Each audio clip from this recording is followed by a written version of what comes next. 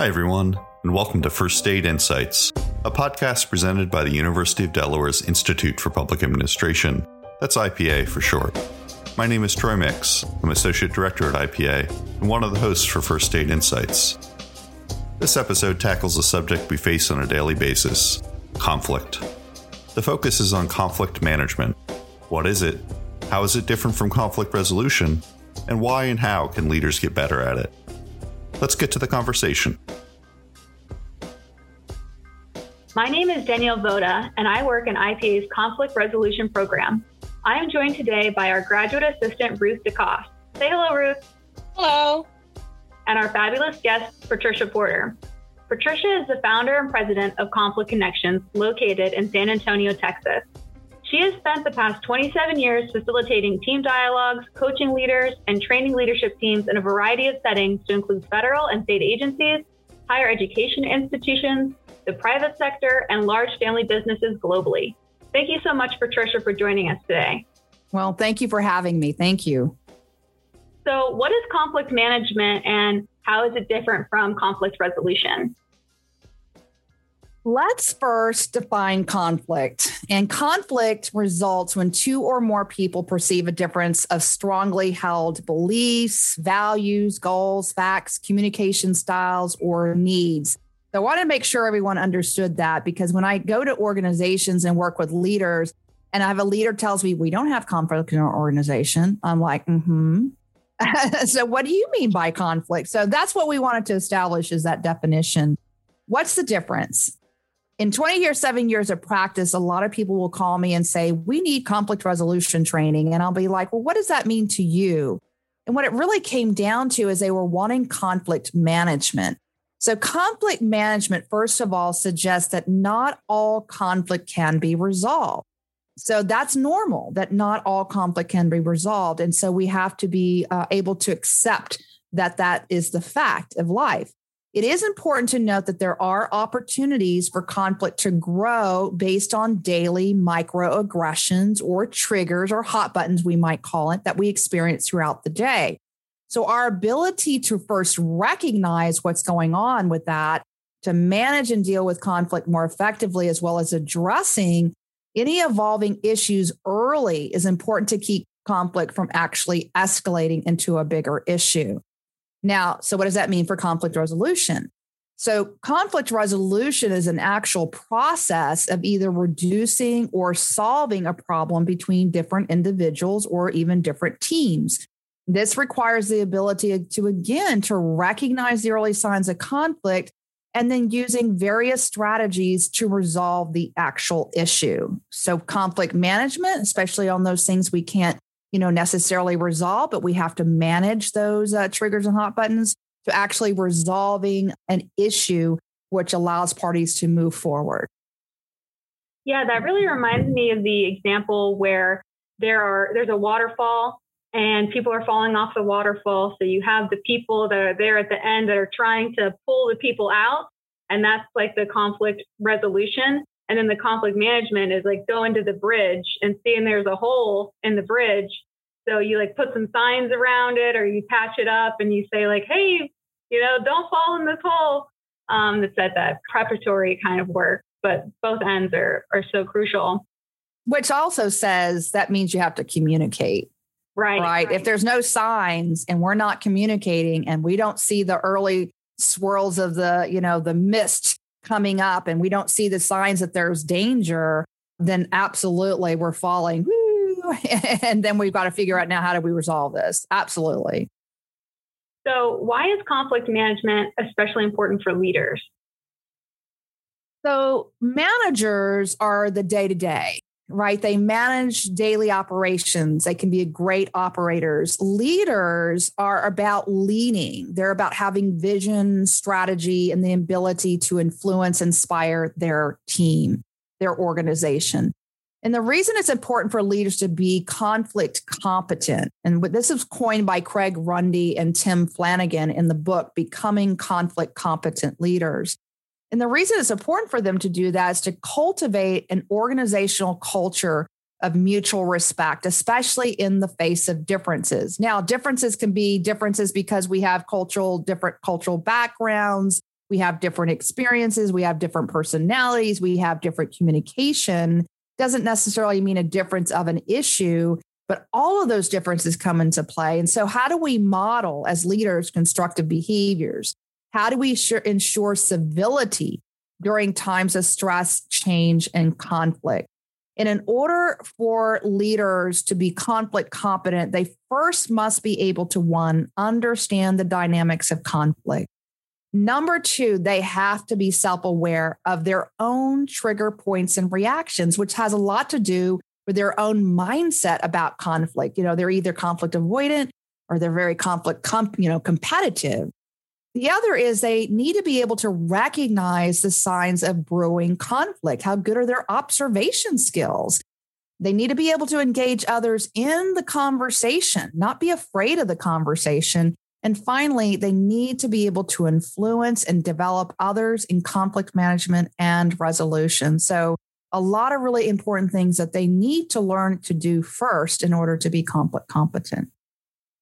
I think that makes a lot of sense, and why it's often seen that humility is the foundational virtue of mature leadership, and that humility involves that level of self-awareness that you were talking about in order to be conflict competent.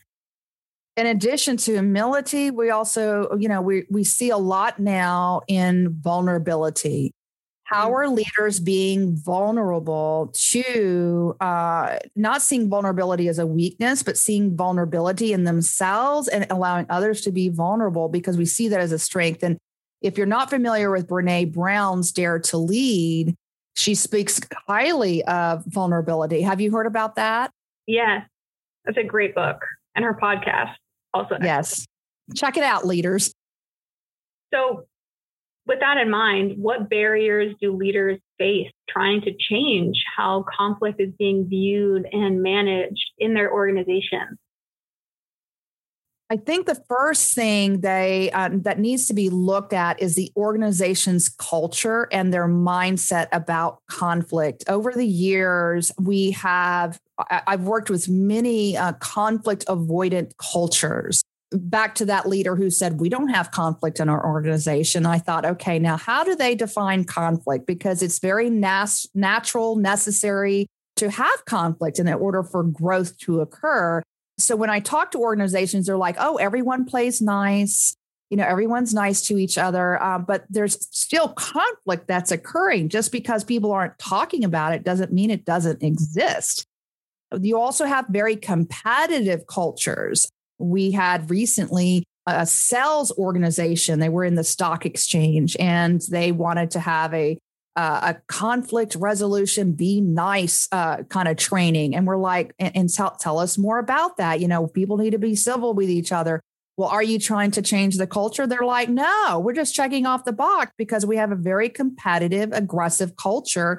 And that's the way it is in this particular field, meaning in the stock market.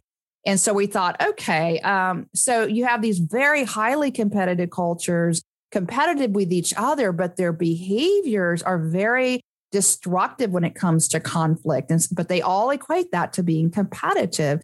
And then you have people first cultures where people come first. And you even hear that in their slogans and in their values of their organizations. So what is your organization's culture and mindset? And if it's conflict avoidant or super competitive, it's definitely going to be a barrier in how you begin to start to address that. That's a very systemic issue.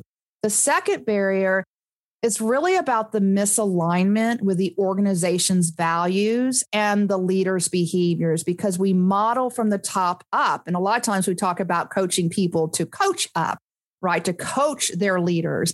If they're not modeling the values, they're sending really mixed messages to not only their employees, but to their vendors, to their customers. You'll see people who have value, companies that have values posted on their wall or on a piece of paper. But then you're like, okay, so what do you have in place to actually teach what those values mean? How do they translate into actual behaviors? How do you check performance management with those behaviors so that you really are coming to the kind of culture that you wish to have? But if the top leaders aren't modeling that, that's going to be a huge barrier for sure.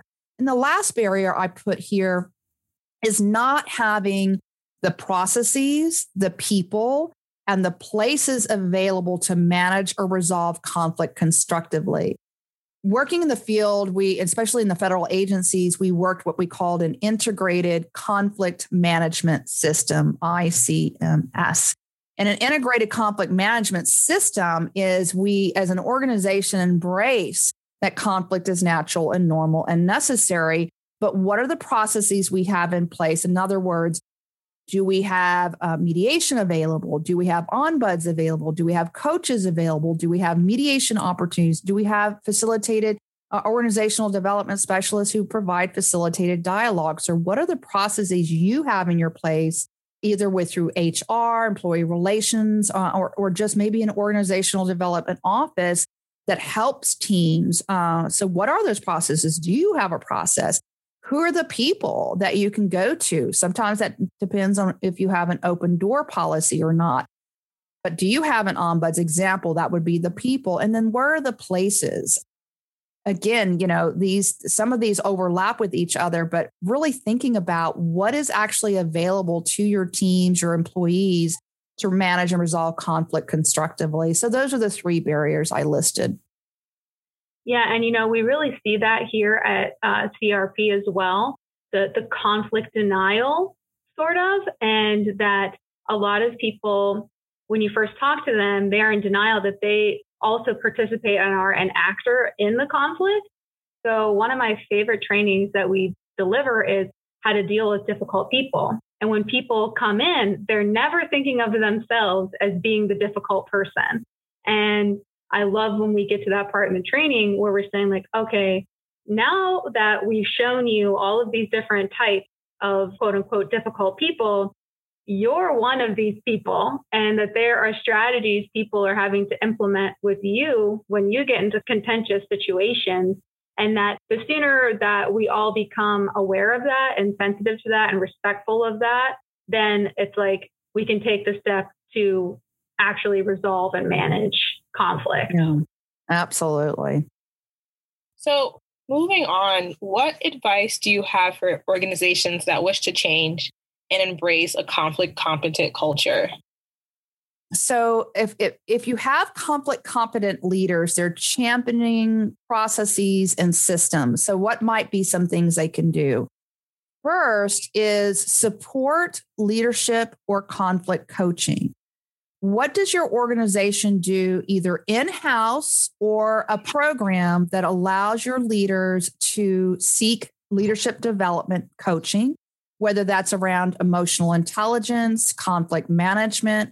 Conflict coaching, which is what I do a lot of, is a one-on-one process that helps anyone really. But a lot of what I do is working with managers and leaders.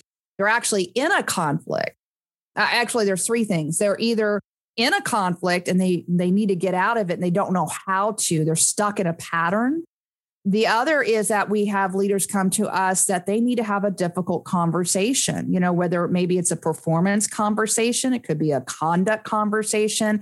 They don't know how to approach that individual. It could be their own boss, the leader's boss. I've seen it where the leader really needs support, but their boss is conflict avoidant. So then it's like, how do I have this difficult conversation with my conflict avoidant boss? And the third reason people go to conflict coaching is the conflict is over with, but they're kind of having a negative impact on how it's left a residual impact on their relationship. Like, how do they understand, how did I get to that place? And this kind of gets to that contribution piece, Daniel, you were talking about. And that is, they don't realize the contribution they made to the conflict, that they contributed to the problem. And that conflict coaching is really eye-opening in terms of that self-awareness and insight into how they are perceived by others and what could they do to change their behaviors and align that with intention. So that conflict coaching can really deal with the specificity of those kind of conflicts. A second piece of advice is possibly even offer mentorship. You have very experienced leaders in your organization. Where could you offer mentorship to high potential employees and frontline supervisors and managers? around how to relate and connect and engage and respectfully have these difficult or sticky conversations they themselves instead of going around others and gossiping. So offer some mentorship. The other is, again, offering or supporting leadership development, as well as offer training in conflict management and emotional intelligence for all employees. It's not just leaders that need developing, even potential to be a manager, the potential to be a leader. It's like that leadership bench we talk about, which is, do we have anyone on the leadership bench ready to go? And if we don't, what are we doing to prepare them to be managers and leaders? And I would say conflict management and emotional intelligence are huge factors in being able to effectively lead. The other is support a systems approach and offer a wide variety of approaches to resolving conflict. And I kind of mentioned that earlier, conflict, maybe offer conflict coaching yourselves, facilitated dialogue. Do you have an ombuds? Even training managers to be mediators. They're not formal mediators like EEO mediation, but do they know how to mediate or facilitate a conflict between two employees or two departments? So if you look at it more systemically, it can certainly help your organization to change and become more conflict competent.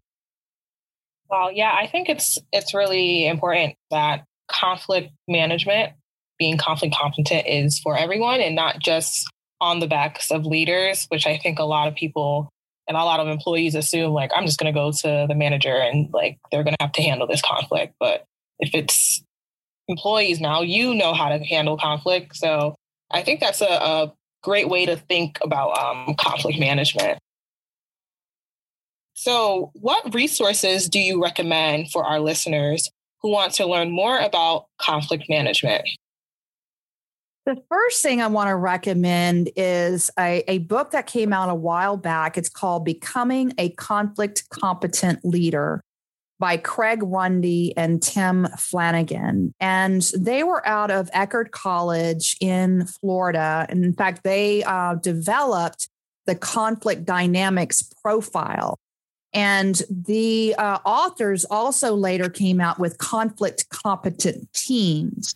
And so those two books are tied very specifically to the conflict dynamics profile, which I'm certified to do. But why I love the conflict dynamics profile, because I said as a conflict competent leader, it's important to understand the dynamics of conflict. But what it looks at is what are your constructive behaviors to conflict, both active behaviors, that in other words, people can see them, and passive behaviors, people can't see the behaviors, like self or critical thinking or self-reflection. It also looks at what are the behaviors you demonstrate that are destructive to conflict, like hiding emotions. A lot of people think I'm not going to show my emotion, but if you're not transparent and open, you actually erode trust that way as a leader. So how do you express emotions and how do you do that effectively?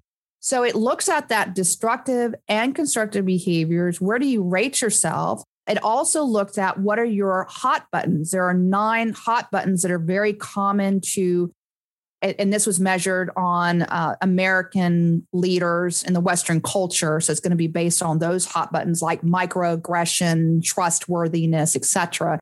So it's going to look at what are the things that bother you the most, that cause you to explode or cause you to shut down.